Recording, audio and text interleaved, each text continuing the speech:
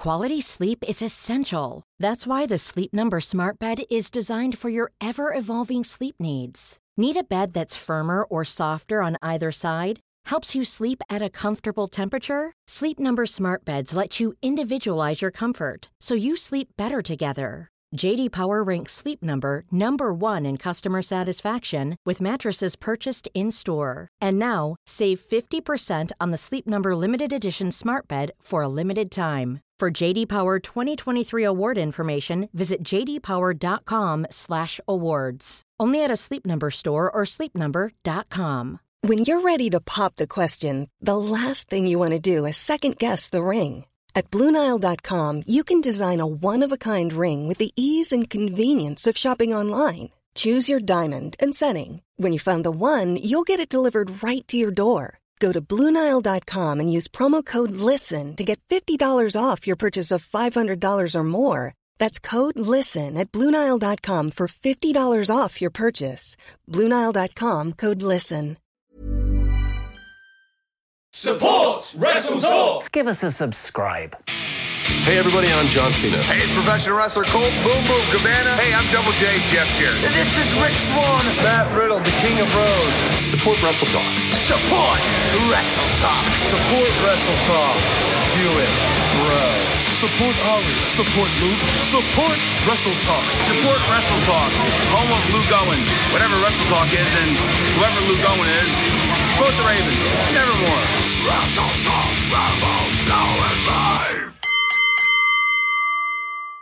Hello and welcome to another episode of the Wrestle Talk podcast. I am Chopper Pete Quinnell and today I'm joined by Tempest the Wrestler. Oh God. I'm Tempest. That was the worst ASMR you could have possibly done. The squeaky bottle wound? Oh, no. I take it back. That's so much worse. I take it back. That's so much worse. Do you remember like 10 years ago when David Otunga was on TV and he had his coffee mug? And in every single segment, he would always just be like the most over dramatic slurping sound. That's such an odd fact to bring up. I remember David Otunga with the coffee mug. I don't remember the slurping. I must admit. It was horrible. It was that, and he had his stupid little bow tie, and he almost never wrestled, but he would just be backstage slurping on his coffee. Oh, yeah. Hey, do you remember Michael Tarver out of the Nexus? Do you remember his backstage segments that he had after the Nexus when he was on his phone twice, and it was just him on his phone looking, and that was it. Never led to anything. It's a good time. It was so fun back in the day where like they would always have people just walking backstage and you could just kind of see who was still being brought to TV but never used. Such a good time. Like I think there was one segment right after Jack Swagger won the World Heavyweight title on SmackDown in 2010 where he's just walking backstage. He's just won the title and he was really like emotionless, which was dumb. But he walked by Luke Gallows, who hadn't been on TV in I don't know how long. Where you just you're just still here. All right. Cool. Good to see you. Yeah. Anyway, Tempest, how you doing? I'm doing all right, Pete. You know, I got to do the AEW podcast this week. That was a lot of fun. Yeah, that was like, honest to God, I think that was the longest conversation I've ever had with Luke. And not because either of us didn't want to have a conversation. We just never, our paths had never crossed. Exclusive from the Wrestle Talk podcast. Tempest hates Luke. Absolutely. Yeah, it was me who planted the idea in Mr. Davis's head to fire him. No, we just had a grand old time on Wednesday watching the show and then Thursday reviewing it. Just a lovely fellow, that man, Luke. He certainly is. I thoroughly enjoy any time that I do the podcast with him. We always end up having a very good time, mainly because something stupid happens on it. For some reason, anytime it's me and Luke reviewing Raw, it's always where something really dumb happens. So it was when Retribution got unmasked and they got their names, was the episode that me and Luke did. And also when Cedric Alexander was Gary the Goat Garbutt against Drew McIntyre. And he was like, got him, Chief. It's like, you lost, you moron. Oh God, yeah, funny. he did threaten me with watching Raw next week in case Mr. Davis isn't recovered just yet. He was like, maybe we'll just have you back next week to review Raw. Tempest. Man, if the comments think you're negative about SmackDown, whew, you wait. Yeah. You wait till they hear your thoughts about Raw. It's okay. It's okay.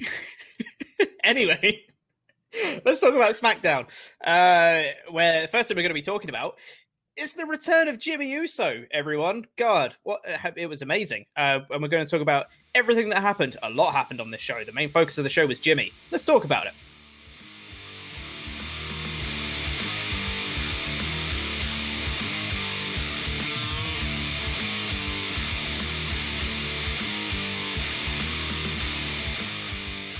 Let's talk about this Jimmy Uso return because it was great. So, the show starts off. We'll talk about the whole SmackDown throwback thing later. For now, let's actually talk about the segments. It started off with Roman Reigns coming out with Jey Uso and Paul Heyman, as they normally do. And they started off by doing a 10-bell salute for Daniel Bryan's career, which is just brilliant for starters. Amazing. And they made it even better by Paul Heyman going like, no, I can do this myself. And he did ding 10 times, which was so funny that Roman Reigns nearly broke. He nearly started laughing. It was so dumb. Like, so stupid, right? So stupid. And if it was anyone other than Paul Heyman, I don't think they probably could have carried this. But because it was this group, I feel like this worked. It was like, this was the wacky side of pro wrestling in the usually serious Roman Reigns segment. I don't know. It was a good touch. I enjoyed it. Yeah, it was very, very funny. I really appreciated it. And then in a nice little, what could be seen as an anticlimactic return, because normally you think of like big epic return, person comes back and interferes in a big match. It's like, whoa, this person's back. This was like, oh, hey, Jimmy Uso's here now. But they made it make sense by saying, okay, Daniel Bryan's gone, and in his place, I've brought in someone else who is going to acknowledge me as the Tribal Chief, Jimmy Uso. Out comes Jimmy. And at first I was like, oh, okay, so Jimmy's back. Interesting. Let's see what like the dynamic is here. And he came in and he celebrated with Jimmy and celebrated with Jay, sorry. And they were hugging and, gave him the old thing to Roman. I don't know, I can't describe things. Gotta dap him up. Sure. Yeah, that one. And he was standing with Roman, having a good time. And I was like, okay, so there's not even like any like dissension or anything here. He's just going to join Roman. I was like, okay, well, I mean, that's fine. Like, I would have maybe preferred like a little bit of dissension there or something like that, but I guess it's fine. Cesaro interrupts before they can say anything else and just says, excuse me, did you say that you've replaced Daniel Bryan? Because you can't replace Daniel Bryan. He's amazing. Also, I don't have any time for you tonight, Reigns, because I've got to focus on Seth Rollins. Immediately, Seth Rollins comes out, attacks Cesaro from behind, setting up their match, their announced match that they already have. Before holla holla, it's time for Teddy Long, everyone, because it's the throwback episode of SmackDown, who comes out and says if Cesaro beats Seth Rollins in this match, then he gets a Universal title match against Roman Reigns at WrestleMania. Backlash. And what I really liked about this as well is he made this announcement and Seth Rollins was like, but what about me? What about if I win? Like, where's my prize? Which was nice to see him not just be like, okay. He actually like maintained his character, was like, what about me? I should get a thing. So this led into a match. We're just going to talk about so much stuff because this took up the vast majority of this show. So we'll go through everything now. It went straight into the Cesaro versus Rollins match, which I thought was awesome. It was a really fun match. Really, really cool match. I've talked for ages, so you talk about the match, Tempest. Well, yeah, I mean, for shows like this, where I didn't really like the lead into this show in terms of like, we've talked a lot about how we didn't want to see another match between Cesaro and Seth Rollins because that kind of undermined the WrestleMania match. And that's fine. But once I get to this show and I'm going to review the show in a vacuum, the show's really good because obviously we're getting this match, whether we wanted to see it in the past or not. The match is going to be really good because look who's involved. I would be more shocked if this match wasn't good. So when you have Cesaro and Seth Rollins have a new match, Sean Ross Sapp did point out on Twitter that it would have probably been a better idea to give Seth a few wins in the weeks leading up to this so that you could just make this a number one contender match. You know, just give a little bit more context and give a little bit more higher stakes to a match like this, but they didn't do that, and that's fine. The match itself was really good, and you still had the higher investment into it because of Cesaro wanting the title match and everything, and still having the Usos at ringside added that little extra bit of flavor that we didn't have at WrestleMania. Mm-hmm. The match itself is really good. It's really good. I like really that they didn't do a big swing spot in this match because it feels like they're saving that for the really big Cesaro matches. And I feel like it would be really easy to have that just kind of be his signature spot that he does in every match that you probably would get desensitized to after a while.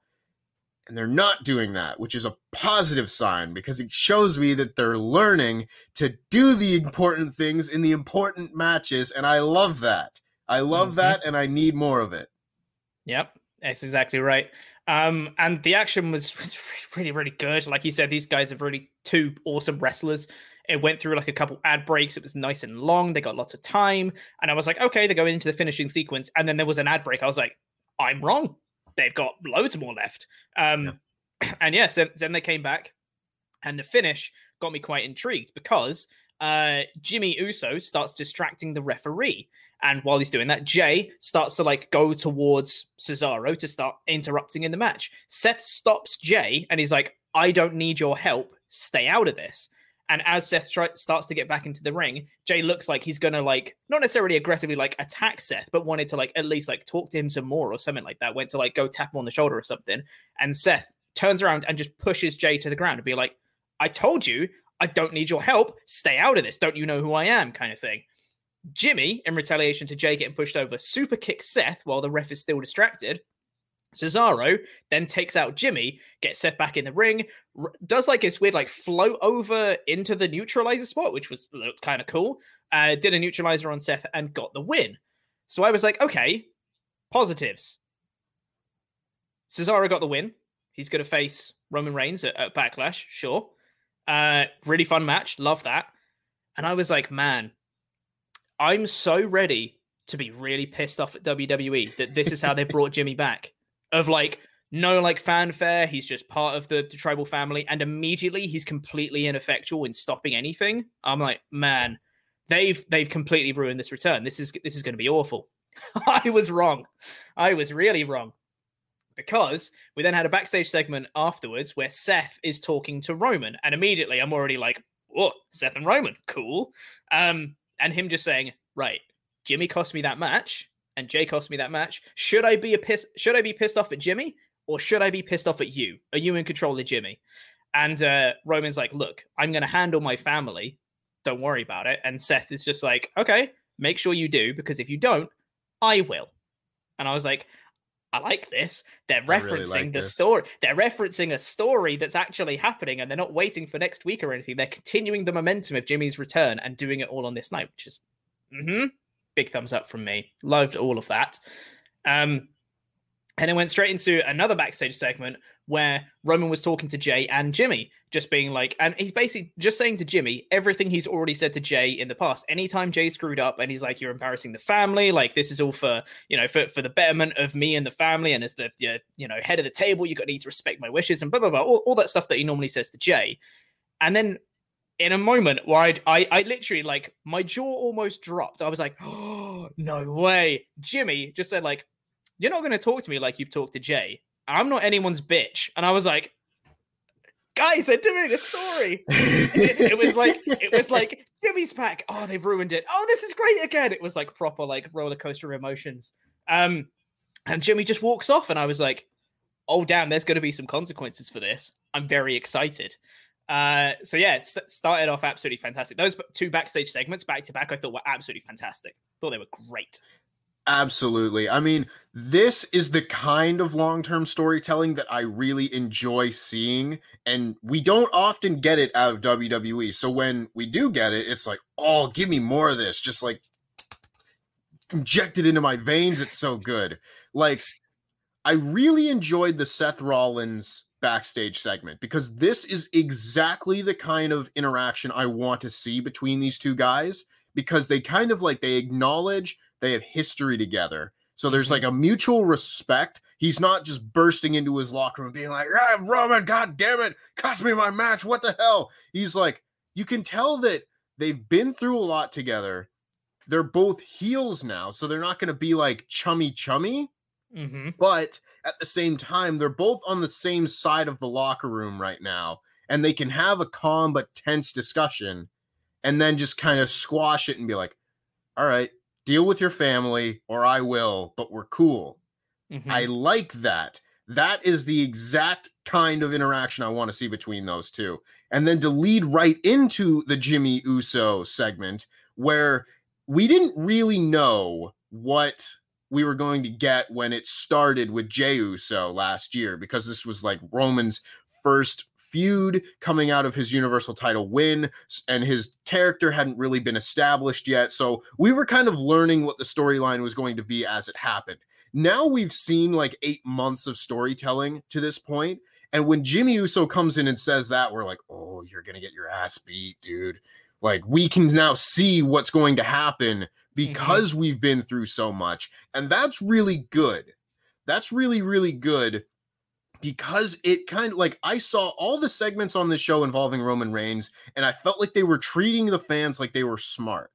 And that is something that WWE doesn't do all of the time. So to see it here is really like really inspiring, that hopefully we'll see it more in the future. Maybe that's Paul Heyman, maybe not. I don't know. When Paul Heyman's involved in the good segment, that's kind of where my mind goes. But at the same time, I didn't think when the Jey Uso match at Clash of Champions was announced that was like a main event match for a pay-per-view. I was like, oh, that's a little bit odd, but it's a pandemic. You can do these sort of things. Now I want to see a Roman Reigns Jimmy Uso pay-per-view main event, because the story deserves that kind of treatment.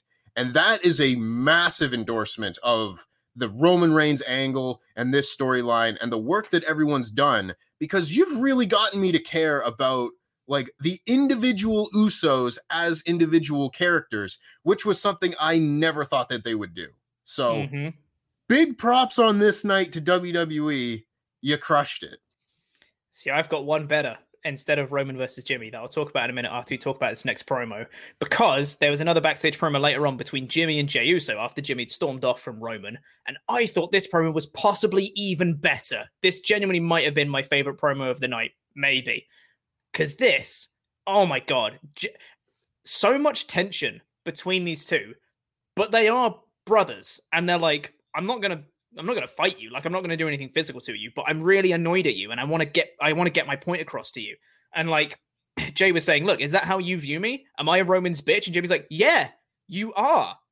Like, just like, not like mincing his words, not trying to sugarcoat it. He's like, you are. What's happened to you? Like, you're the reason he's the Universal Champion right now. And then Jey, because he's been so like manipulated and indoctrinated into like Roman's way of thinking, he's like, oh, it's all for the betterment of the family. It's all, you know, it all comes back to us. And he's like, no, it's for the betterment of Roman. Don't you see that? This is all for Roman. This is nothing to do with the family. This is Roman just using you. And like, you know, and they just have this tense like back and forth. And Jimmy's like, if you want to talk about family, something that would actually benefit the family, you and me becoming the tag team champions again. That is what we want for the family. And I was like, I want this now. I want these two to be a team again. And I want them to start teaming, and I want them to become the tag team champions. And I'm going to be really happy about it when they do. So here's my pitch. Maybe at Backlash, maybe later. Jimmy versus Jey. Make it happen.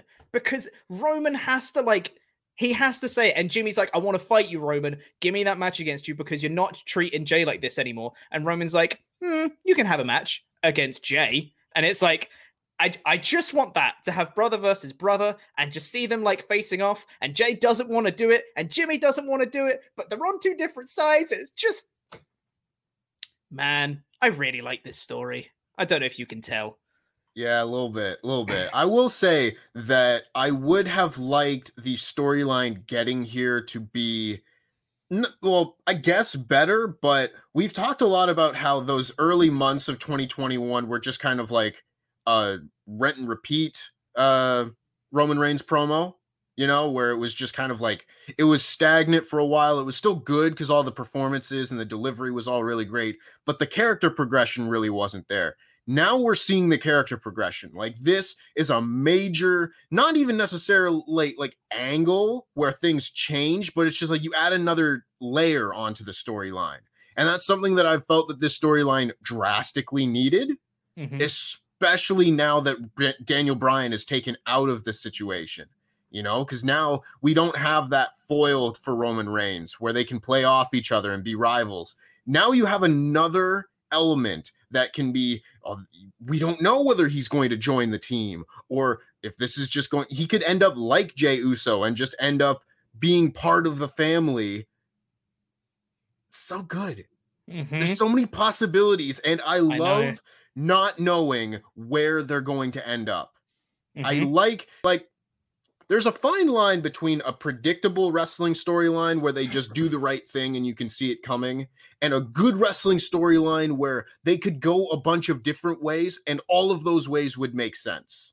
That to me is one of the most just entertaining ways to watch wrestling television, because you know that whichever way they end up going is going to be good, but you don't know which way it's going to be. I love that. I love that. Love it, love it, love it. It's so good. I need more of this. Why can't all the storylines be this good? I know. God. Then we had another couple backstage promos as well. Reigns just saying to Heyman, "Bring me my cousin." Heyman's just like, which one? And Reigns just gives him a death stare, and he's like, "I understand. No worries. I'm going to go do that." And just like walked off, which was great. And it was just him getting Jey Uso and just being like, "Look, I need to figure out where Jimmy's head's at. And we need to find this out right now. I'm going to go out to the ring and I'm going to find this out." Which led into the main event segment, which was Reigns and Jey and Heyman coming out, much like at the start of the show. And Reigns just says, "It's not how I envisioned tonight going." And Jimmy Uso is not going to wait any longer. He just comes straight out and interrupts. And again, just a little thing of him just interrupting Roman Reigns. I'm like, oh, it's going to be consequences for that. Like, it's just the levels of the story that we've been told months and months and months is that Roman doesn't forget stuff and he's going to make him pay for that. Jimmy interrupting and just shows a clip from Hell in a Cell and just being like, "Look, don't you remember, Jey? Don't you remember this? That you didn't say I quit to him. You only quit for me. And now I'm here telling you that you're in the wrong place. You shouldn't be by his side. And now you can't see what I'm saying." Like, oof, man. Also, lovely little subtle thing of Jimmy wearing the Usos merch. Day one-ish, you know, the whole Usos with together Usos, and Jey just wearing his right-hand man main event Jey Uso t-shirt. I'm like, man, it's the little things. It's the little details that make it better. Like that sort of thing. Because those aren't things that they point out. But subliminally, you think about it where, oh yeah, you just look at it as his right-hand man and you just see like a company man. They're not a company per se, but he's someone who has been indoctrinated into this role. Oh, it's so good. And I love them bringing up Hell in a Cell. Because how often do we see things like that where, oh, that happened 2 weeks ago, pal. Nobody remembers that. Push it out of the way, never bring it up. To bring up the past makes it feel like that was important. And for the important moments of the storyline to be brought up again and treated as important makes them feel important. And that makes everything feel more important. Yeah. And speaking of important, oh man, Reigns had a line next that I literally had to pause the show for a second. I was like, I need to savor this line for just a second, because this was brilliant. Of him just saying, "Jimmy, you have to fall in line. You have to acknowledge me." It's the same stuff that he used to say to Jey Uso before Clash of Champions, before Hell in a Cell.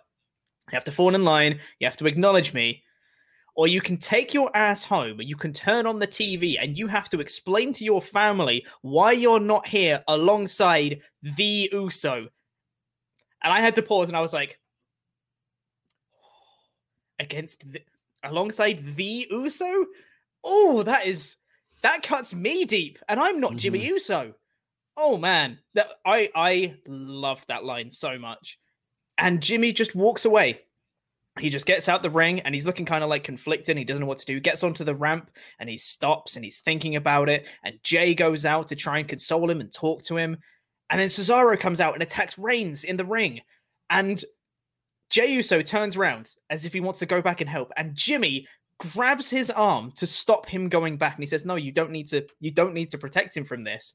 Jay shakes it off and runs back into the ring. And Jimmy looks like he turns around again, like he's going to walk away and leave him. And he stops and he's thinking. And he runs into the ring to try and help the situation and immediately gets uppercutted by Cesaro. And Cesaro leaves all three of them laying, hits them with neutralizers and uppercuts and all sorts, and looks awesome coming out of it and walks off. And the show ends. And I'm like, God, this is so good.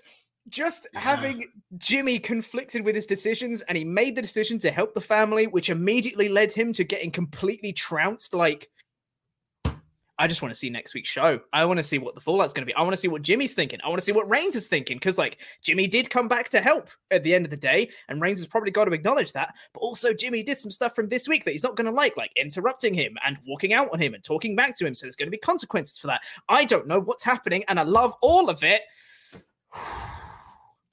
Tempest, I really like this story. I really, really like this story.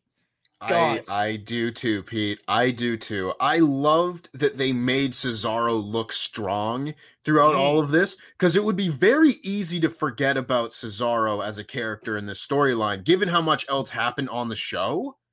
But to have that little extra bit at the end where he lays them all out and does it in a smart way, where he managed to attack Roman while the other two had their backs turned. So that's still a fair fight, but he's not going to be stupid and just run in and try and fight all three at once, and then took out all three one after another. It just made him look like a smart babyface, which should always be the goal. You can't have a stupid babyface.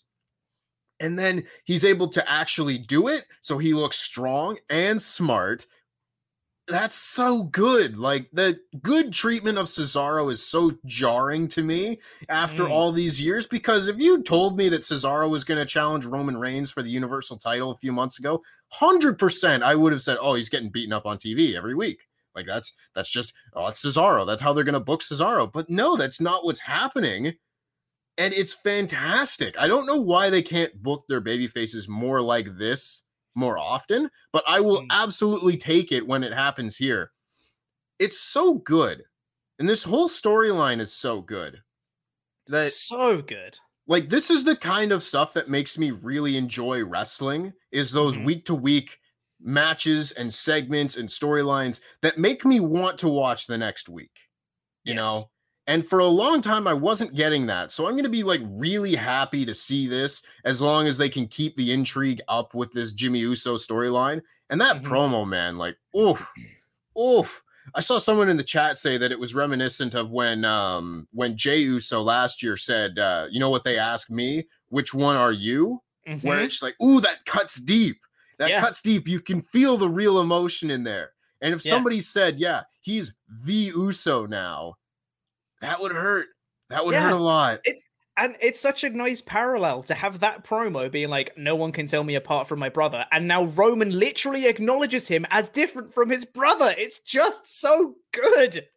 It's so good on so many levels too, because not only is Roman saying that to be a dick, but he's also kind of right. And that Jey Uso is now the recognizable Uso because he's with Roman. And that, like, that lends credence to what he's saying, where if you join me, you will be better off, because it's true. Like, yeah, Jey Uso might just be helping him out and might still be getting his ass beat, but it's undeniable that he is a better wrestler and better character now because he's associated with Roman. Yeah, dude. That's brilliant, man. That is such a complex, layered storyline. Oh, If anyone's been reading the Wrestle Talk magazine, by the way, you'll note that in my little sections on the Wrestle Talk magazine of like Wrestler of the Month, TV Storyline of the Month, TV Match of the Month, and all that stuff, more often than not, the majority of my picks surround Roman Reigns, because he's probably like my favorite thing going. And occasionally, there'll be like, the Britt Baker Thunder Rosa fight was like TV match of the month and stuff like that. But in this latest issue that's coming out soon, every single pick is Roman Reigns because it's just so good.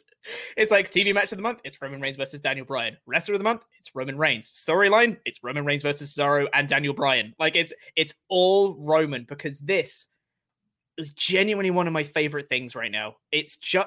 I just can't get enough of it, and I don't know where the story's going, and I want to see more of it. I don't know whether Jimmy's going to be the reason that Cesaro doesn't win at Backlash, like Jimmy finally joins the family and he costs Cesaro the title, or unintentionally costs Cesaro the title, or he just actively goes against Roman and Cesaro wins. It's not going to happen, but it's a possibility. I don't know. I don't know where the story's going, and I can't get enough of it, and I love it, and I feel like we do need to stop talking about this because we've been talking for 25 minutes already.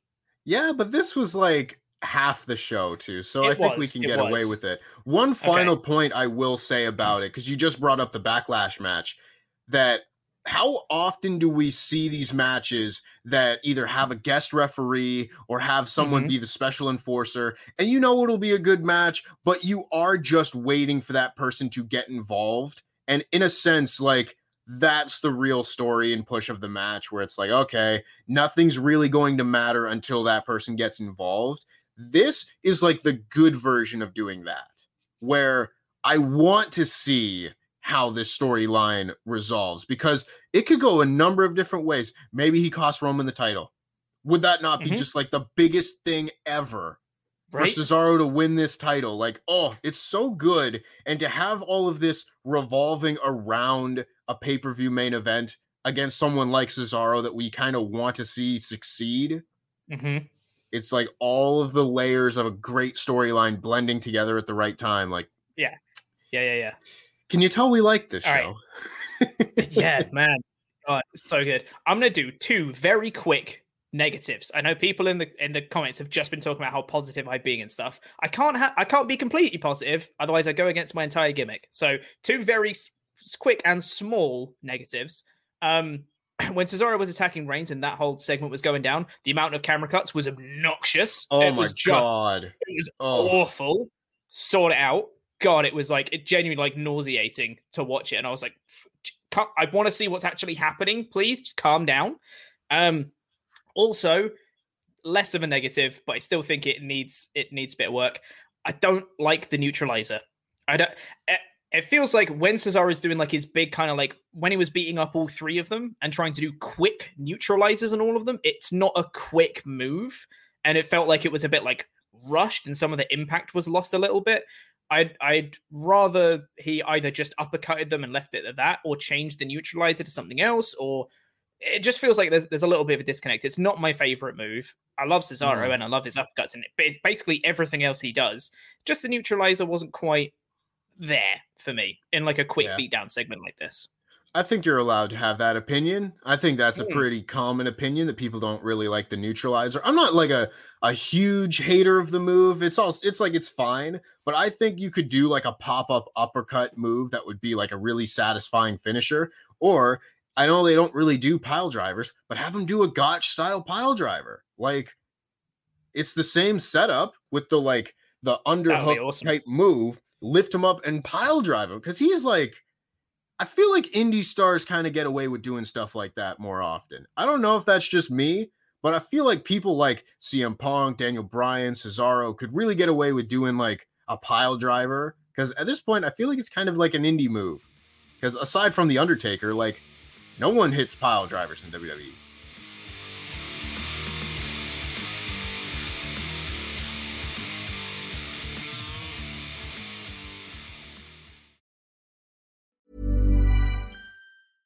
This is Paige, the co-host of Giggly Squad, and I want to tell you about a company that I've been loving, Olive & June. Olive & June gives you everything that you need for a salon-quality manicure in one box. And if you break it down, it really comes out to $2 a manicure, which is absolutely insane. It's also so easy to get salon-worthy nails at home with Olive & June. The difference between how your nails used to look when you did them yourself and now with the Mani system is a complete game changer. The best thing about Olive & June, too, is it's a quick dry. Dries in about 1 minute, lasts for 5 days, and full coverage in up to 1 to 2 coats. Visit oliveandjune.com/perfectmani20 for 20% off your first system. That's oliveandjune.com/perfectmani20 for 20% off your first system. Hey, I'm Ryan Reynolds. At Mint Mobile, we like to do the opposite of what Big Wireless does. They charge you a lot, we charge you a little. So naturally, when they announced they'd be raising their prices due to inflation, we decided to deflate our prices due to not hating you. That's right. We're cutting the price of Mint Unlimited from $30 a month to just $15 a month. Give it a try at mintmobile.com/switch. $45 up front for 3 months plus taxes and fees. Promo rate for new customers for limited time. Unlimited more than 40 gigabytes per month. Slows full terms at mintmobile.com.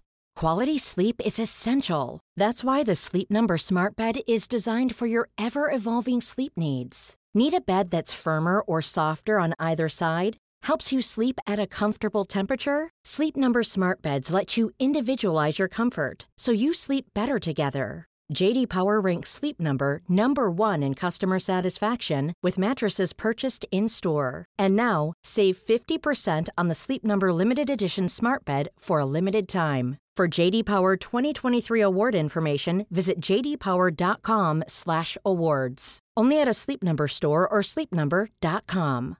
Hi, I'm Daniel, founder of Pretty Litter. Cats and cat owners deserve better than any old-fashioned litter. That's why I teamed up with scientists and veterinarians to create Pretty Litter. Its innovative crystal formula has superior odor control and weighs up to 80% less than clay litter. Pretty Litter even monitors health by changing colors to help detect early signs of potential illness. It's the world's smartest kitty litter. Go to prettylitter.com and use code ACAST for 20% off your first order and a free cat toy. Terms and conditions apply. See site for details.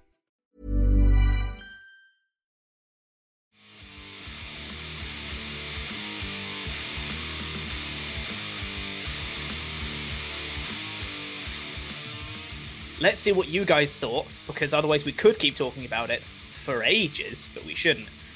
So let's get into some of these. DN Trin said, if Blood and Guts is a one-match show, this episode of SmackDown is a one-segment show. Brilliant work from Jimmy J and the Tribal Chief Roman. Well, it was a one-story show. That much is for sure. Yes. Not necessarily. It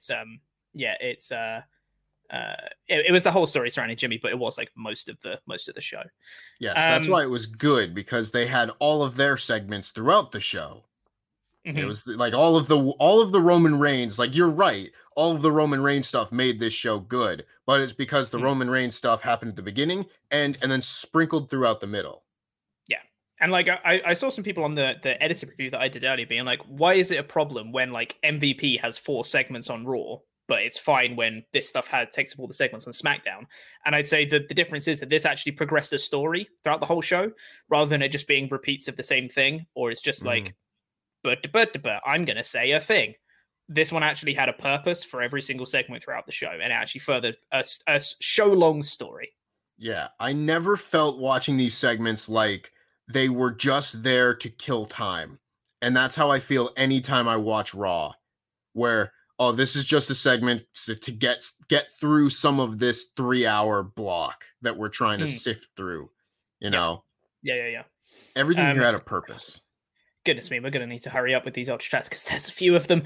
Charles Berg says, one thing that may get glossed over is the difference of how Roman talks to his family and how he talks to Seth. He talks to Seth like he's a brother and an equal, while he talks to his real family like petulant children that need to follow dad's rules. Good point. Yeah, like Tempest was saying, it's like that mutual respect between them, which he doesn't have for Jimmy and Jay. Great, loved it. Anthony Velasquez says, I think it was genius how they brought Jimmy back. He ain't taking any crap from Roman as it should be, since Roman choked him out the last time we saw him. Yep. Smart storytelling. Like, how easy would it be to just forget about all that happened and just put him with the group? That's what they would do like so many times, but they're not doing that, and it's great. Absolutely, yeah. Survivor 1993 says, do you guys think we're going to get a Jimmy versus Jay match down the line? And if so, how do you think the match will go? Also, when is WrestleTalk going to be releasing Intangibles merchandise? No comment on the last bit. Jimmy versus Jay, I'd love to see. I don't know when it would be. I don't think it should be at Backlash. I feel like there should be some sort of Jimmy dissension at Backlash, like he does something against Roman's wishes at Backlash, and that leads to more tension between them, and it leads to like a Jimmy versus Jay match. Maybe Jimmy versus Jay should even be on SmackDown, not on pay-per-view, and you just have a Jimmy versus Jay thing on SmackDown, which leads to a Jimmy versus Roman match if they need it, or maybe that's the combination. Maybe that's the turning point for Jimmy actually joining the family, maybe reluctantly at first. I don't know. But yeah, that's what I'd say. This feels like a storyline that could be like a slow burn where you don't necessarily need to do the big Jimmy Jay match at the pay-per-view that's a week away. You know, like you can wait until the pay-per-view after that. And who knows? Like there's so many different possibilities. I do think that a match should come between the two, but if they take their time and wait to do it, I don't think that's a negative at all. Yeah, 100%. Yeah. Garrett Albright says, with a very generous donation. Thank you very much, Garrett. It says, God, this Tribal Chief storyline is amazing. I can see from here the Mysterios win the tag titles and then they feud with the Usos once Jimmy acknowledges him. Absolutely. Family versus family. Roman could corrupt Dom, leading to the heel turn Mysterio versus Mysterio. That's interesting. I don't know if that's the way to go personally, but I would love to see, the Usos beat the Mysterios. I think that'd be really cool. Yeah, I think that is the natural way to go, because if the Mysterios don't win the tag titles at Backlash, I'm going to be just like, what's the point? Who cares about the tag titles? So put them on the team that people actually like. Yeah. I think a match between the Mysterios and the Usos makes all the sense in the world, because you can do the family thing and all that. I don't necessarily think I see like Dom turning on Rey and joining Roman or anything like that, but the match and the lead into that, I fully agree with. And even if he does, I think there's potential there for Roman to like get in Dom's head kind of thing. I would never have Dom like join Roman or anything, but him just being like, hey, you're right, I am better than my dad. My dad's a has-been, but kind of thing. Him being like corrupted leading to a heel turn. I could see that. It could work if they do it right, which I'm sure they could. We'll do last Ultra Chat for now before we get into the rest of the show, because we've been going for 35 minutes already. Anurag Srivastava, sorry if I butchered that. Absolutely loved the Roman J. Uso storyline. Also, as you said, there are so many possibilities. And to actually top it off, something which got missed here is how Seth is still pissed at Jimmy. Layers. Here's how Seth is still pissed at Jimmy. Layers. Who got missed here is how Seth is still pissed at Jimmy. And something which got missed here is how Seth is still pissed at Jimmy. Yeah, we mentioned that, didn't we? Yeah, we didn't miss that, but it is a good extra layer to the story. That absolutely. Honestly, I would think that one of them would have to turn, and in that case it would probably be Seth, but I think that Roman Seth could be the SummerSlam match. That could be really interesting. Yeah. Like this would be a really good first detail that leads into a rivalry between them. Absolutely, yeah. And to top it off as well, he wasn't being a babyface by doing it, but Seth did want to win under his own merit. He literally didn't want to take outside help. It's kind of a babyface thing to do. Kinda. He had very heelish motivations for it, but it's a babyface thing to do. So maybe we're seeing him in that babyface light a little bit more.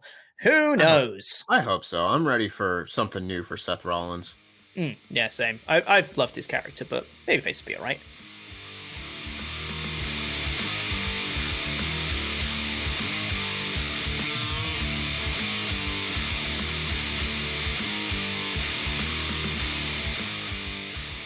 Anyway, we'll get into the rest of your Ultra Chats later on, but first, don't worry, we will get through every single one of your Ultra Chats before we end the show today. WrestleTalk.com/support if you want to get in your messages that we will read out before the end of the show.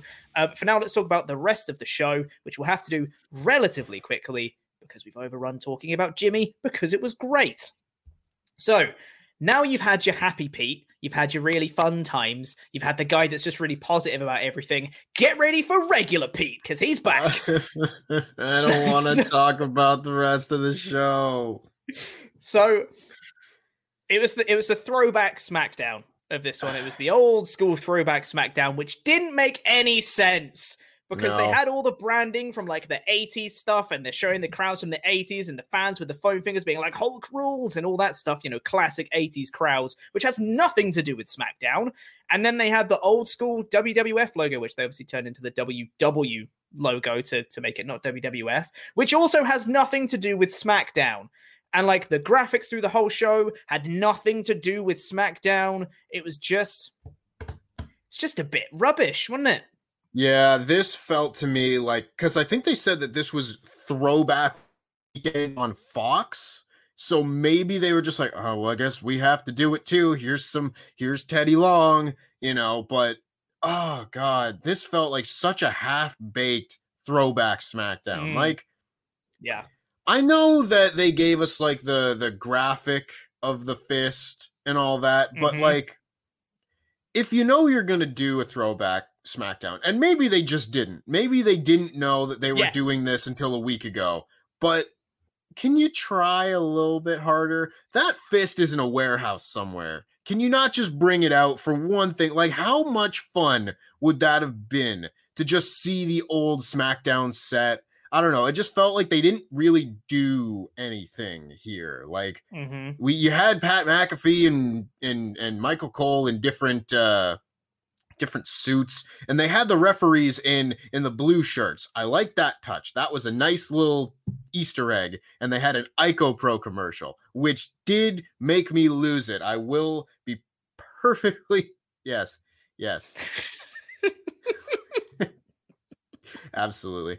But I don't know, there just wasn't enough there for it to be like a big branded show, It was just like, it was a throwback SmackDown. Yeah. And it was like they played clips from some of SmackDown's highlights through the show, which was, here's the first ever main event. Here's Stone Cold and Booker T in the supermarket. Here's Brock Lesnar and Big Show collapsing the ring. And like, that's fine. It's fun. But like, if you're going to do the throwback episode, and I know this is difficult in a pandemic, which really begs the question, why are you doing a throwback episode? But to have like people come back, legends of the past, like they normally do for the old school shows. Where was Edge for this? Where's Edge? It's Edge. He's Mr. SmackDown. Yeah. Like, you barely even talked about Rey Mysterio being there. And Rey Mysterio is another like face of SmackDown. I don't know. Yeah. Whatever. It's fine. Whatever. It was fairly inoffensive on the show. They just could have done better with it. Like you said, it's very half-baked, but it was fine. We talked about all the opening stuff with that. After that, we had a backstage segment with Teddy Long and Sonya Deville backstage. Teddy Long was just the replacement for Adam Pearce this week. He was just there. Sami Zayn came in. And Sami will never fail to make me laugh because he's the best.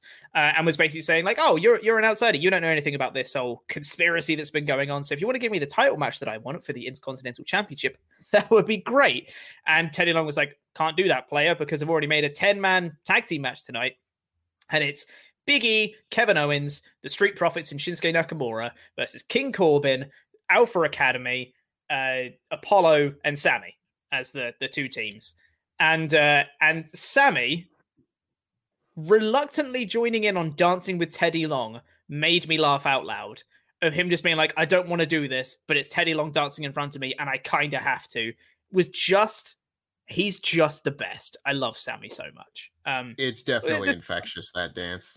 Oh yeah. I thought it was very funny. And Teddy Long saying things like, "You'll go 1-on-1 with the Undertaker." I was like, okay, that's it's all right. That's funny. Yeah, it's become such a meme over the last like 10 years where for a while it was not done ironically. He just booked people in tag team matches and made them go 1-on-1 with the Undertaker. Yeah, and now it's a joke, But it's kind of like War Games for Regal. Like at first he was just announcing War Games, and now they're like, oh, it's a meme that people like. Yeah, do it more. And it comes out and then they hype it up. And then him just going, War Games! And everyone goes, hey, he said the thing. It's like, say the line, Bart, all the time. Yeah. It's great. This was fine. We then had a decent little match between Ruby Riott and Carmella. It was pretty short. Thought it was fairly inoffensive. Thought I had a fun little ending sequence of them doing sequences of roll-ups back and forth, which led into a really smooth transition into the Code of Silence. Carmella got the tap-out win. Thought it was all right. It was good. Yeah. And like, for just a segment, it was fine, but I thought the presentation of like the women on this show was not particularly good. I thought the Bayley and Bianca Belair segment that we'll get to was like the only good use of the women on this show, because otherwise, like, this is like a 3-minute match.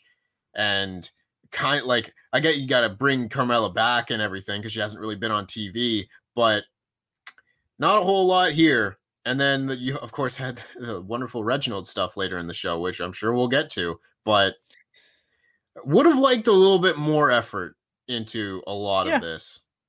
I mean, I think this was fairly inoffensive. Like, it gave Carmella a win, and I think sometimes you can just have wrestling matches, and this didn't have, a feud or anything going into it. It was just they had a match and Carmella won, and I think that's okay. It was all right. But yeah, then we had the Bayley segment, which was she came out and she did a showcase of women's champions from the past, and she showed Alundra Blaze, Jacqueline, Lita, Trish Stratus, Ivory, Beth Phoenix, Molly Holly, and Bianca Belair, and was like, look at all these people from the past. None of them are Bayley. I'm great, was basically the sum total of it. And she says that Bianca's naive, and if she's not careful, she's going to end up like everyone else on this list, not on Bayley's level. Which is cool. She's going to be had a nice little line here. I thought it said she's going to be the first and the last challenger for Bianca Belair because she's going to beat her at Backlash, which was cool. Bianca comes out and cuts her own promo and saying that you think I'm naive, or whatever she says. And it's terrible. I'm never going to do that again. And then if Bayley did her laugh again, and I know, at least I know why she laughed this week. I just don't like it. And I know I'm not supposed to like it because she's a heel. I just don't like it. It's turned the channel heat for me. Yeah, it is a little bit. I'm just like, if I was watching this on a delay and she started laughing, I would skip. I would skip ahead until the beatdown, and that's not supposed to be the goal. Exactly, yeah. I'd say it's not funny. It's just annoying. They have a little bit of a brawl, and Bayley gets the upper hand by kind of like she was pulling on like her earring and stuff and standing on her hair and stuff like that. It was pretty cool. And Bayley gets the upper hand standing tall. This was all right. Again, fine. Good stuff. I liked this segment. I don't think there was like, on the whole, there wasn't a whole lot on this show other than the Roman related things that I really enjoyed, but this was a good segment. I did like this one. Yeah. We then got Dominic Mysterio versus Dolph Ziggler. It's very confused with the setup of this one because Dominic and Rey were in the ring, which to me indicates that they had a match coming up in their gear, ready to go. Dirty Dogs come out with the tag titles, and Dolph Ziggler cuts a promo saying like, we're on the throwback episode. There's no two better throwbacks than the Dirty Dogs. And then he gets in the ring and says, hey, Dominic, you don't belong in my ring. You're just Rey Mysterio's son. Blah, blah, blah, blah, blah. Oh, you gonna cry? Blah, blah, blah, blah, blah. Classic stupid heel stuff. And Dominic's just like, no, I want to fight you because I'm Dominic Mysterio and I can stand up for myself. I'm gonna fight. And then Dolph's like, okay, let's have a match then. I was like, well, what were you going to do before it? Was it going to be a tag match between you guys? No, it was going to be Dolph and Rey Mysterio. I think they threw to that before the break. Oh, it might be. Then I missed that.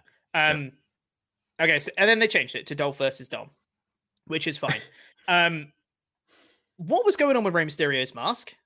Yeah, I don't know. He had like his eyes? Goggles on. He had like a ski mask. Goggles really on his eyes. Yeah. Really stupid. Sure, whatever. This match didn't go very long, and Dominic Mysterio got a shock roll-up victory from out of nowhere, which I feel like would have worked much better if Dominic hadn't been wrestling since last year's SummerSlam in actual matches, because they're treating it like he's the complete rookie and he's like, oh, he's got to win. Crazy. And it's like, he's been winning a lot, actually. He's been wrestling since last year. You guys not been paying attention? Like, he wins a lot, and also, it was against Dolph Ziggler. I don't know if you know this, but Dolph Ziggler kind of sucks on this show. Dolph Ziggler doesn't win matches.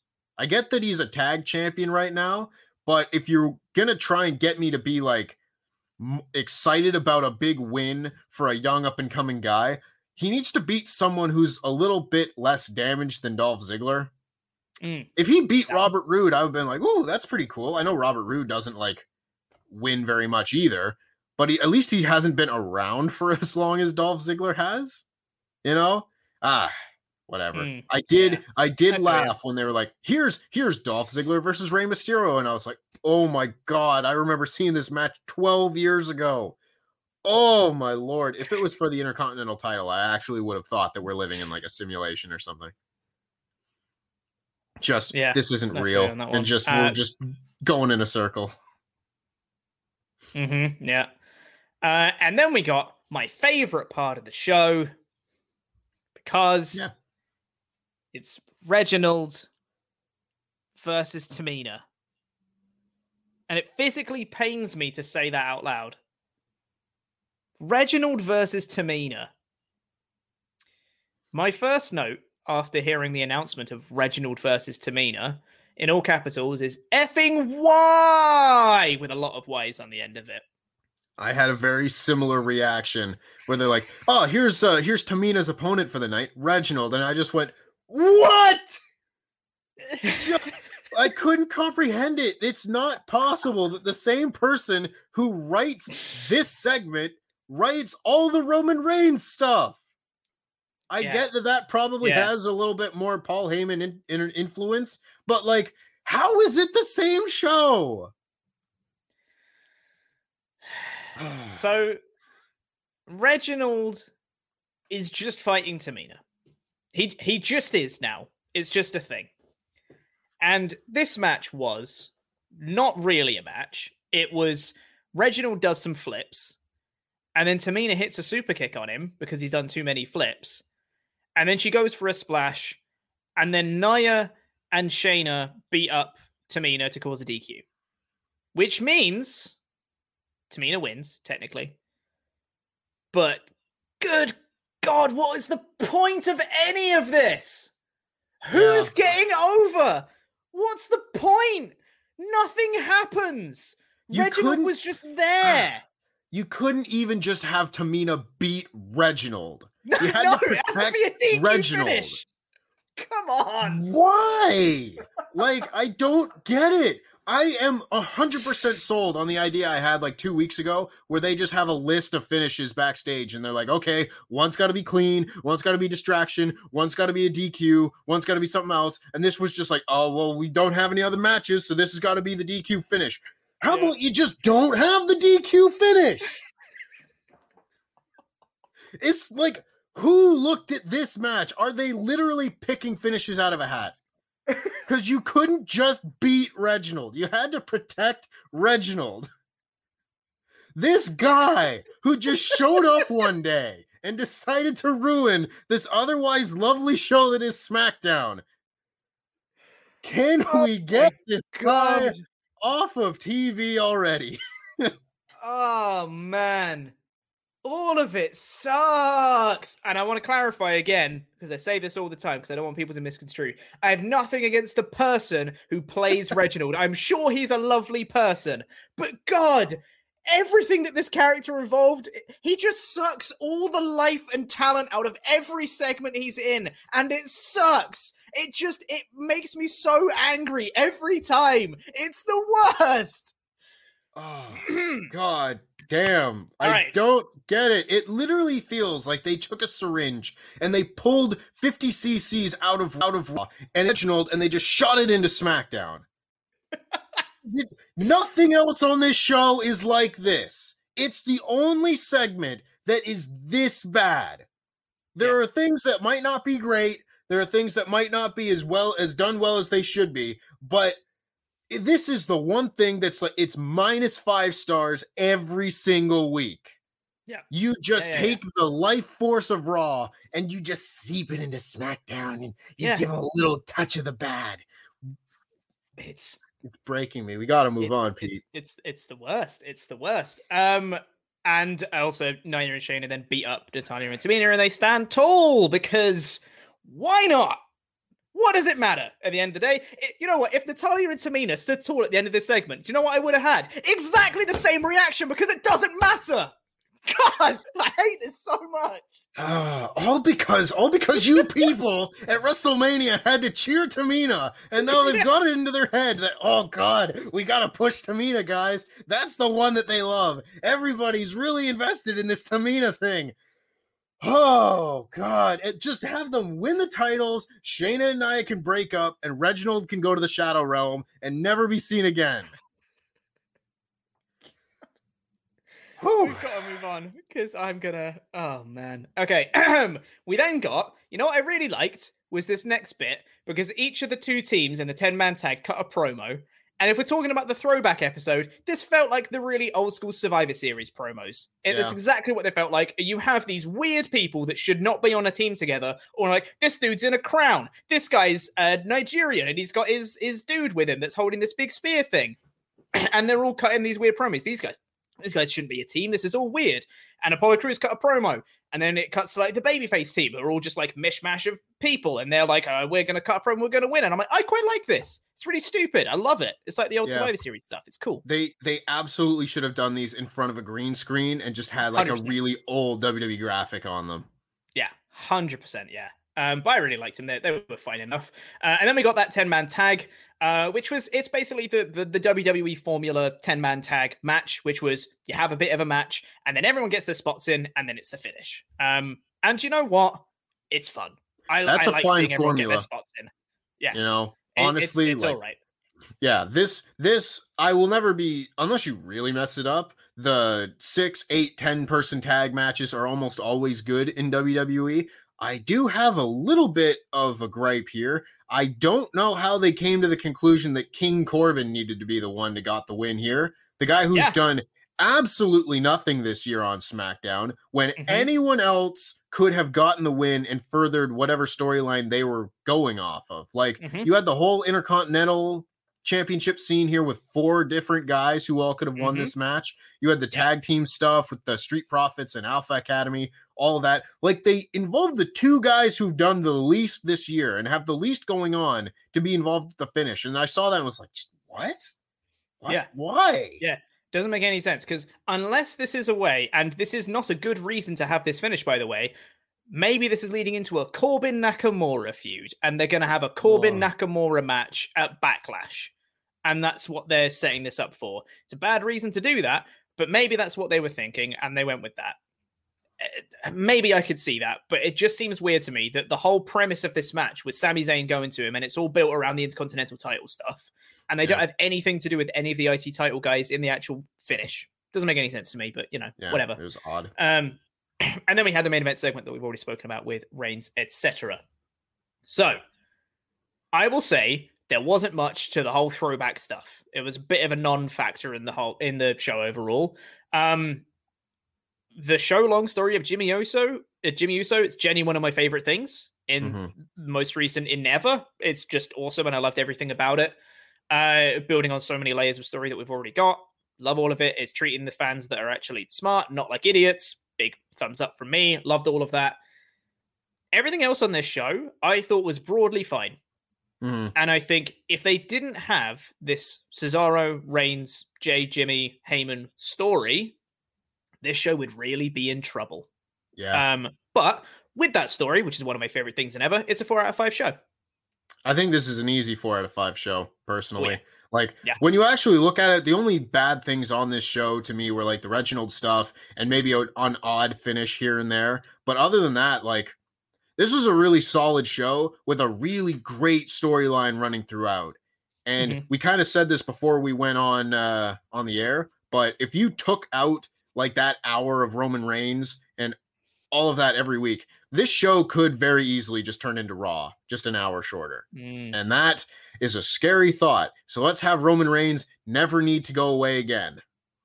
Yes. And let's have Heyman stay by his side forever. That would be great. Thank you. But yes, so that was the show. Let's get into the rest of your Ultra Chats. In fact, no, we've got to say thank you to some very special people first. Those are a $25 and above pledge hammers on Patreon. They're back for the month. Almost forgot to do that. You know what? I've even got something before that. I've literally written a note in bold, all in capitals, so I don't forget it, and I nearly forgot it. So let's see the poll. Let's see what you guys thought. You also thought it was a 4 out of 5 show. 53% of you voting for a 4 out of 5 show, 10% with a 5 out of 5, and 27% with a 3 out of 5. Very much in that 4 out of 5 bracket over there, which, yeah, I think that's a smart choice. I agree wholeheartedly. Thank you for everyone that voted. Yeah, I see some people talking about how it was like a bad throwback SmackDown, and so that bumps it down a notch. If you just choose to forget that it was supposed to be a special, then it makes it a little bit easier. I can get not doing that because that's kind of weird, but, you know, still.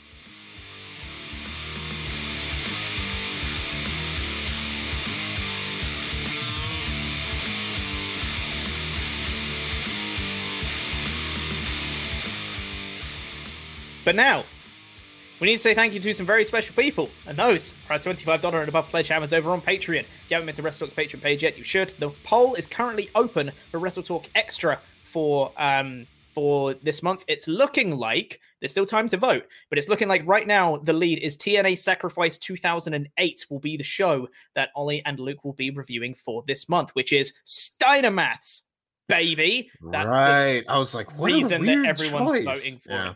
It's because Steinermaths isn't even on the show. It's on Impact beforehand. You aren't even going to see Steinermaths when you get the... Sure, people voted for it anyway. But that is currently in the lead. If you want to change that, by all means, head on over to our Patreon page. At any dollar amount, you can get to vote on the poll for WrestleTalk Extra for this month. And if you pledge at the $25 or above tier, you get your own custom wrestling nickname, and it gets read out on a show, much like this one. So thank you to No One Names Their Kid This Anymore, Larry. Woo! Thank you. Thank you. We've got fantastic Mr. Fox. God damn it. How do I mess this up every time? Fantastic Mr. Good Old Fox. Yay! Thank you very much. Will always mark out. Will always mark out for Ollie Landrum. Woo! Yeah. Thank you. We've got Luke's favorite fan, the one, the only, the awesome Bubba. Woo! Yes, thank you very much. Need a little build up for this one. Hold on.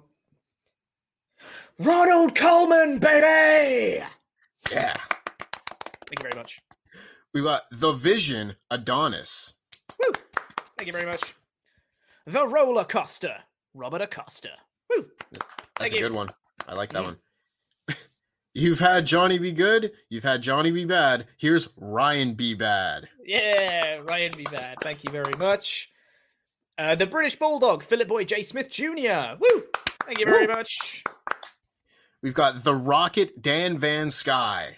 Dan Van Sky. Woo! Thank you very much. Good name. Shield Maiden, the Zornice. Woo! Ooh. Thank you very much. The Zornice sending me fan art and making me read German. We got he's a sexy man, not an Andrew Grossman. Yeah, there it is. Not an Andrew Grossman. Grossman.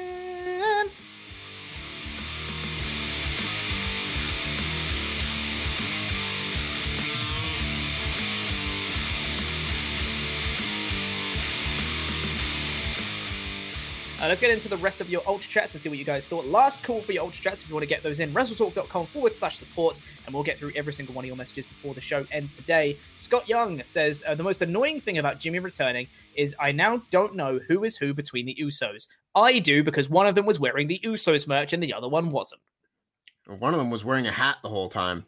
That's true. Yeah, it's a very easy way to tell them apart. Yep. I'll do a couple of these and then I'll hand over to you. God, we've got a lot of them. Oh, thank you everyone for coming in with your Ultra Chats. This is great. Simone Sat Carnelos.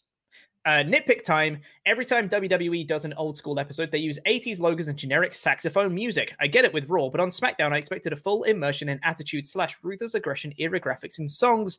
Great episode anyway. 100% agree. We talked about it on the show. Yeah, I did mention it earlier, but they absolutely should have used the Rise Up song with the current SmackDown stars. Like, no reason for you not to do that, but they didn't do it, so whatever. They even posted a thing on social media, which is like the old intro. Just use that on the show. You've already made it.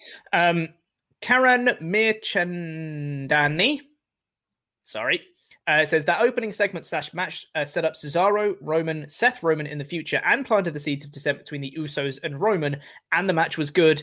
Home run. 100% agree. It was great. Cyclone. Brandon, my dude. Need to have words with you, my friend. Our lovely moderator, Cyclone, says, hey, Pete. Hey, Tempest. Reginald.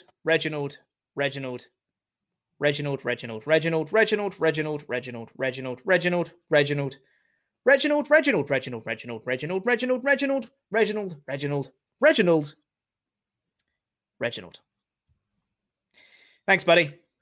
Yep. Appreciate it. Great. That's really great of you. Do you want to take over, do a few, Tempest? Yeah, let's do it. So Basil Banks says, morning, guys. Thought last night's show was great. 2 questions for the intangibles. Yeah.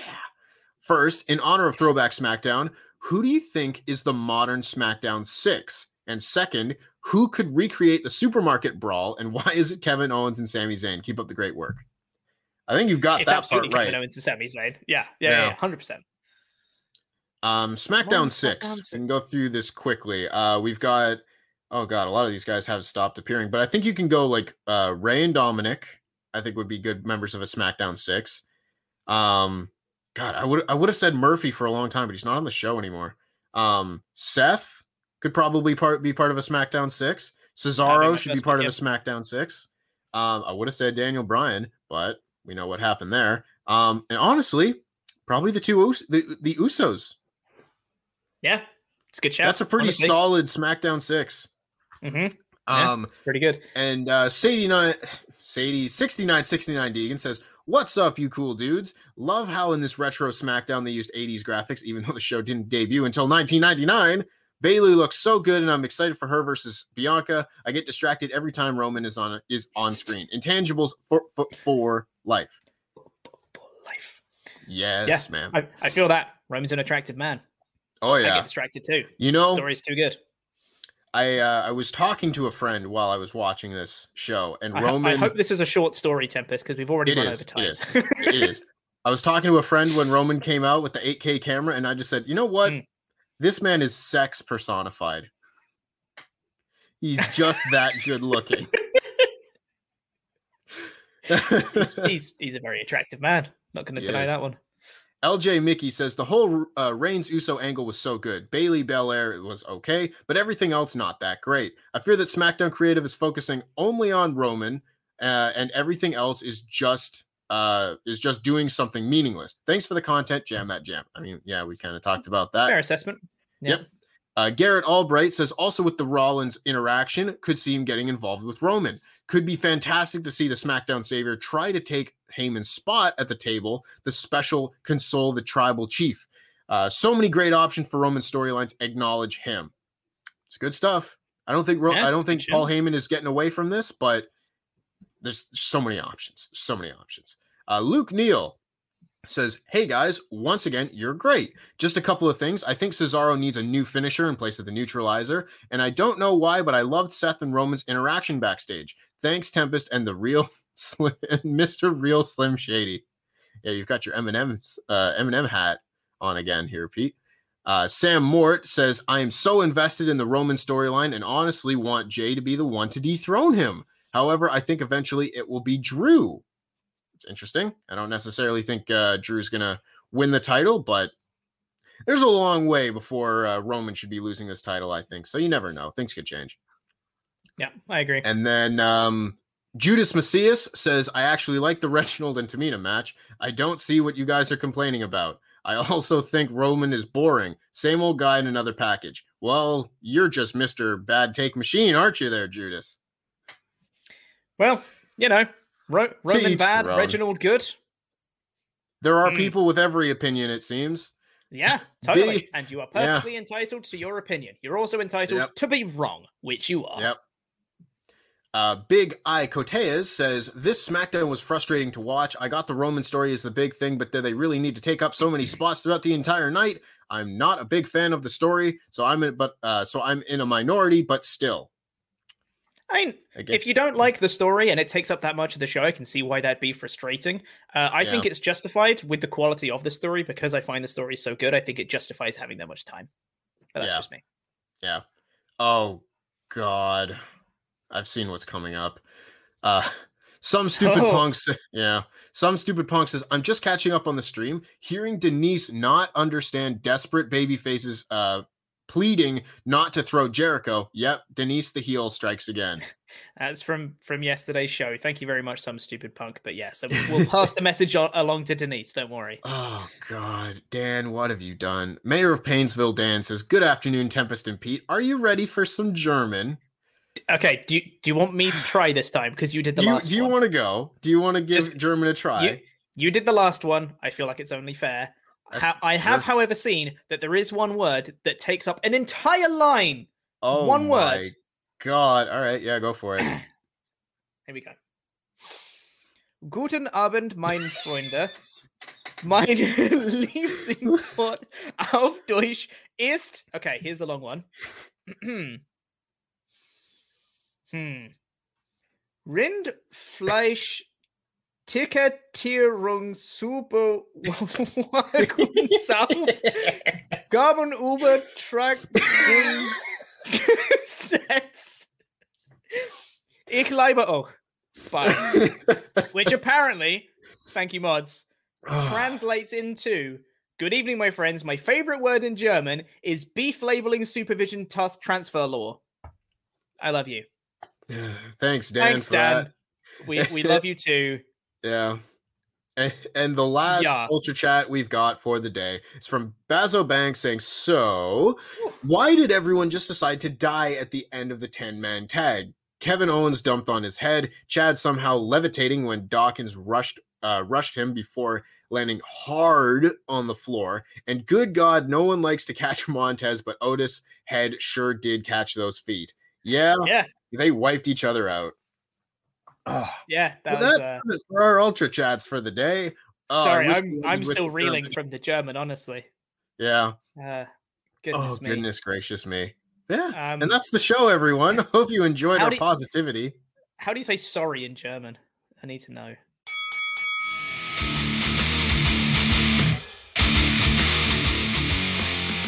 Right, I got some emails here for you, Tempest. What do we want to do? I haven't pre-read any of these emails. We're getting adventurous today. Let's see here. If you guys want to email in, by the way, support@wrestletalk.com is the place to do it. And just put something in the headline, the subject to the email, like, I don't know, the intangibles are the best, and we know that it's for us, and we can read it out. And we know that you're a smart person if you put that in the headline as well. Exactly, yeah. We've got one here from Devon that was emailed in last week about Roman's new music, saying, aloha, Tempete. Tempete. Don't know if I like that one, but aloha. Intangibles. Let's go with that. Did that new entrance song for Roman sound familiar to anyone? The tempo, beat, and even keys are very similar to Cry Me a River by Justin Timberlake. Probably not intentional, but wondering if you guys hear it too. Well, I won't be able to not hear it now. I need a minute to process that. Hold on. Wait. Oh, I can kind of hear it. Oh, no. Devon, what have you done? God. What have you done, Devon? Oh, terrible. Thank you for the email, though. Appreciate it. Thanks for ruining Roman's music for me. Appreciate it. God damn it. God. What do we got? Got an email here from Ethan. This is about sleep talking. Yes. Stupid things you've done when you're half asleep. We asked people to email in about that. Ethan says, hey, Chopper and Tempest. My partner absolutely hates me after I finish a night shift. Mostly while I nod in and out of sleep, I've been making promises to clean or pick children up from school without remembering a bar of it. I accidentally missed picking up our 7-year-old after school because I slept all through the alarms and woke up to loud banging on my door. Now I make sure to set multiple alarms just so I don't forget again. Regards, Ethan. Yeah, that one's relatively serious, picking up children. That's kind of, that's an important thing to do. So I'd not recommend forgetting that. Thanks, Ethan. I can't compare. I don't have kids, so I can't relate, unfortunately. Yeah, nor do I. I don't think I've ever had to I've slept in and missed something really major. I may have been late for work or late for school or whatever, but if I'm being totally honest, I was never really the best student, so I don't really care about missing a little bit of school here and there. Yeah. And if I missed the first hour of my retail job, oh well. I can deal with that. Wrestle Talk does not condone the actions of Tempest the Wrestler. You should all be very studious and turn up on time for your work. I slept through my alarm for the very first shift for a job I had once upon a time. Great start. Good first impression I made, which was great. Somehow I kept that job. Don't know how, but I did. Got another one here from Juan. Lost Intangibles to Wrestle Talk is the subject of the email. Thank you. You're great. Hola de nuevo. There we go. I completely fumbled that one. Thanks, Han. I do have a few more half asleep stories. Once as a kid, I remember that I woke up and was half naked. Then when I got up, I saw my pants and underwear on the floor, and they were wet. I still don't know what really happened that day. There was another time. Wait, you can't just move on. There was another time. You need to resolve this. What do you mean?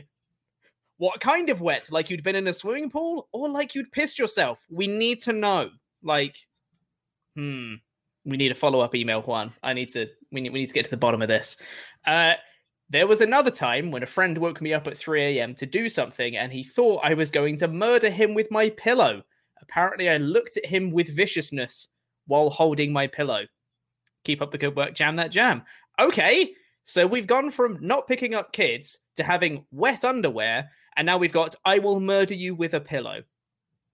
I feel like we're quite at extreme ends on the spectrum here. I was gonna say those three things cover a lot of ground. Oh my goodness. Yeah, potential bedwetting, potential murder, and actual child neglect.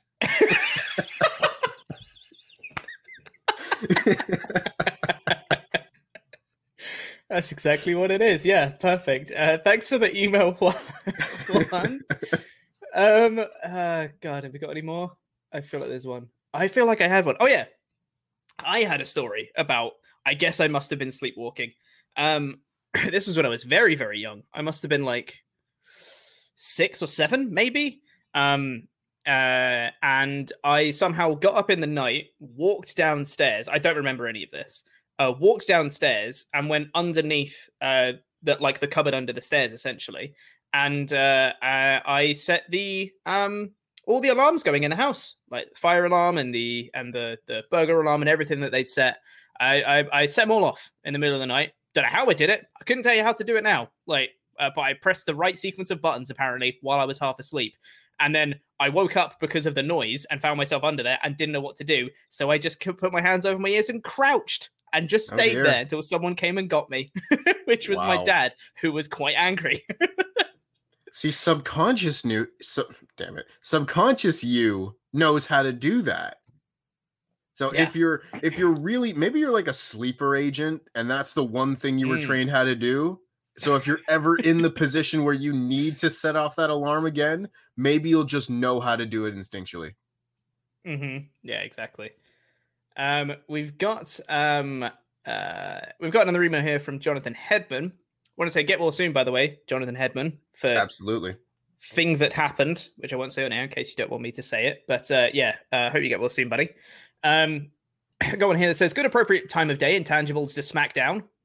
Intangibles to SmackDown. Intangibles to Wrestle Talk. We'll go with that. Yeah, we supersede. Yeah, we supersede just SmackDown. I wanted to get your thoughts on a couple of things. While it was nice to see SmackDown basically turn into an episode of primetime wrestling, and while it wasn't the actual fist, it was nice to see the fist. But darn it, I really wanted to see the original opener SmackDown with current wrestlers. Meh, it is what it is. Anyway, and I apologize for asking a question I asked on the Friday show, but do you guys have a wrestle wish for the rest of the year? Right now, my biggest wish is that Raw becomes good. I'm thinking small and wishing for good before I wish for great. Anyway, take care, and I apologize for any grammatical errors. It's been a weird week. Jam that jam. Still a big wish. That's a very big wish. A wrestle wish for the rest of the year. I mean, I just wish that we can have full buildings and good shows and just a grand old time with fans in the stands and everyone's being like safe and responsible and that we don't have to worry about this sort of thing. And hopefully in doing so, and that goes for like everywhere, not just for the American companies. Like I hope all of the Japanese companies can run safely, all the UK based companies can run safely, all the Mexican companies can run safely.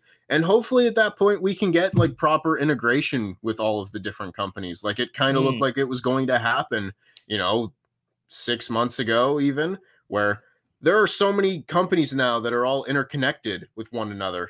I could do like a weird web that connects like almost all the major companies, in the world right now, besides like WWE and maybe a couple Japanese companies. But there's so much potential there for exciting stuff to happen. And it's just being stopped by this roadblock that is the pandemic right now. So if that disappears, not only will we have fans in the buildings, and that's just a much better, more fun way to watch wrestling in general, but also we can see some really cool stuff. Yeah, 100% agree with you on that one. I'm struggling to think of a Wrestle Wish that isn't just really boring, because my instinct is just to be like, I just want all the shows to be good so that everyone's just happy watching the shows. Like, watch what you want to watch and everyone's happy doing it. It's like, you want to watch NXT? It's good. You want to watch AEW? It's good. You want to watch Raw and SmackDown? It's good. Like, I just want stuff to be good. It won't be, and everyone hates it. And everyone's very like, well, you like this thing, which means I hate you kind of thing. I just, that's what I want. There's my Wrestle Wish. I want people to be nicer. It's not even really a Wrestle Wish, but it's kind of a Wrestle Wish because the wrestling community is terrible online. That's a good wish. That's a good wish, Pete. Yeah. Everyone should be nicer to each other. There's a hot take for you today. Should we do another email? Let's do one more email. Let's go crazy. Let's do another email. Going crazy. I know. It's wild today. Go on here from Juan Gabriel. This will be the last email today. Remember, get in your emails for next week because I've kind of gone through all the ones we had. Support at WrestleTalk.com. Give us some more for next week. Juan Gabriel says, "What's up, LIW?" Hey, it's catching. I hope you guys are having a great weekend. I have two things I want to share with you. The Usos Roman storyline just got really interesting with Jimmy coming back and not falling in line with the Tribal Chief. So many possibilities for this mouthwatering storyline to ascend into new heights, and I'm hyped. What do you think about this, and how should it play out? We've almost certainly talked about that on the main show, which we haven't technically recorded yet, but I'm sure we've spoken about it because it's the main talking point. So you listen to that. Number two, I have a small but proud wrestling accomplishment. I recently moved into my brother's house until I get approved for my very own place and my first townhome. On Wednesday, he comes into my room and I'm watching Blood and Guts and he sees Chris Jericho wrestling. He's a lapsed fan that never really went back into it like I have. However, he was intrigued by AEW and the whole match. We started watching the show and he enjoyed it. I told him that there was a really great match that I recommended if he would like to watch it, and he said sure. Turned on the TV and I put on Andrade Cien Almas versus Johnny Gargano at TakeOver Philadelphia.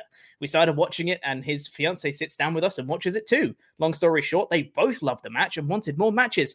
I showed them the NXT North American Championship ladder match at TakeOver New Orleans. They loved it and want more. This is the first time that I was able to show someone who was a lapsed fan and a new person to wrestling and have them interested. I, of course, told them to not watch Raw at all and to watch the main event story on SmackDown. However, to watch NXT and AEW if they want great wrestling. I feel accomplished. This is all I have for this week. Thanks for being great like always. Your email chief and head of the emails, Juan Gabriel. That's a great accomplishment. Well done. Good choice of matches, by the way. Oh, yeah. You are doing the Lord's work in wrestling right now, Juan. Yeah. I don't think that there are better matches from NXT you could have shown. Those are quite possibly my two favorite NXT matches ever. So you get Tempest's seal of approval with those choices. Absolutely, yeah. It depending what you wanted to show them as well. If you want like top tier wrestling caliber, you're going to do the Gargano Almas match. If you want like the spectacle, you're going to do the ladder match, which is just kind of like high spots.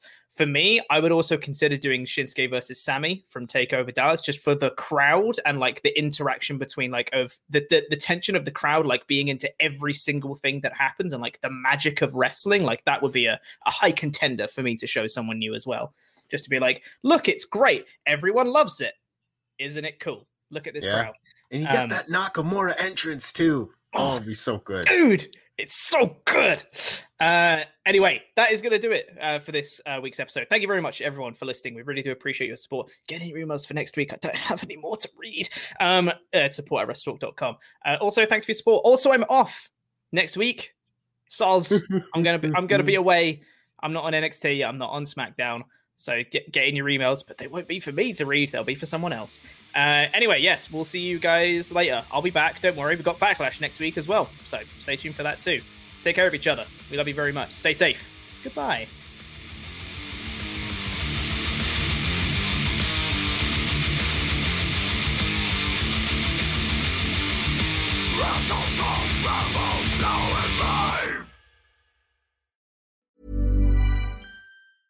Mom deserves the best, and there's no better place to shop for Mother's Day than Whole Foods Market. They're your destination for unbeatable savings, from premium gifts to show-stopping flowers and irresistible desserts. Start by saving 33% with Prime on all body care and candles. Then get a 15-stem bunch of tulips for just $9.99 each with Prime. Round out Mom's menu with festive rosé, irresistible berry chantilly cake, and more special treats. Come celebrate Mother's Day at Whole Foods Market. Hey, it's Danny Pellegrino from Everything Iconic. Ready to upgrade your style game without blowing your budget? Check out Quince. They've got all the good stuff, shirts and polos, activewear, and fine leather goods, all at 50 to 80% less than other high-end brands.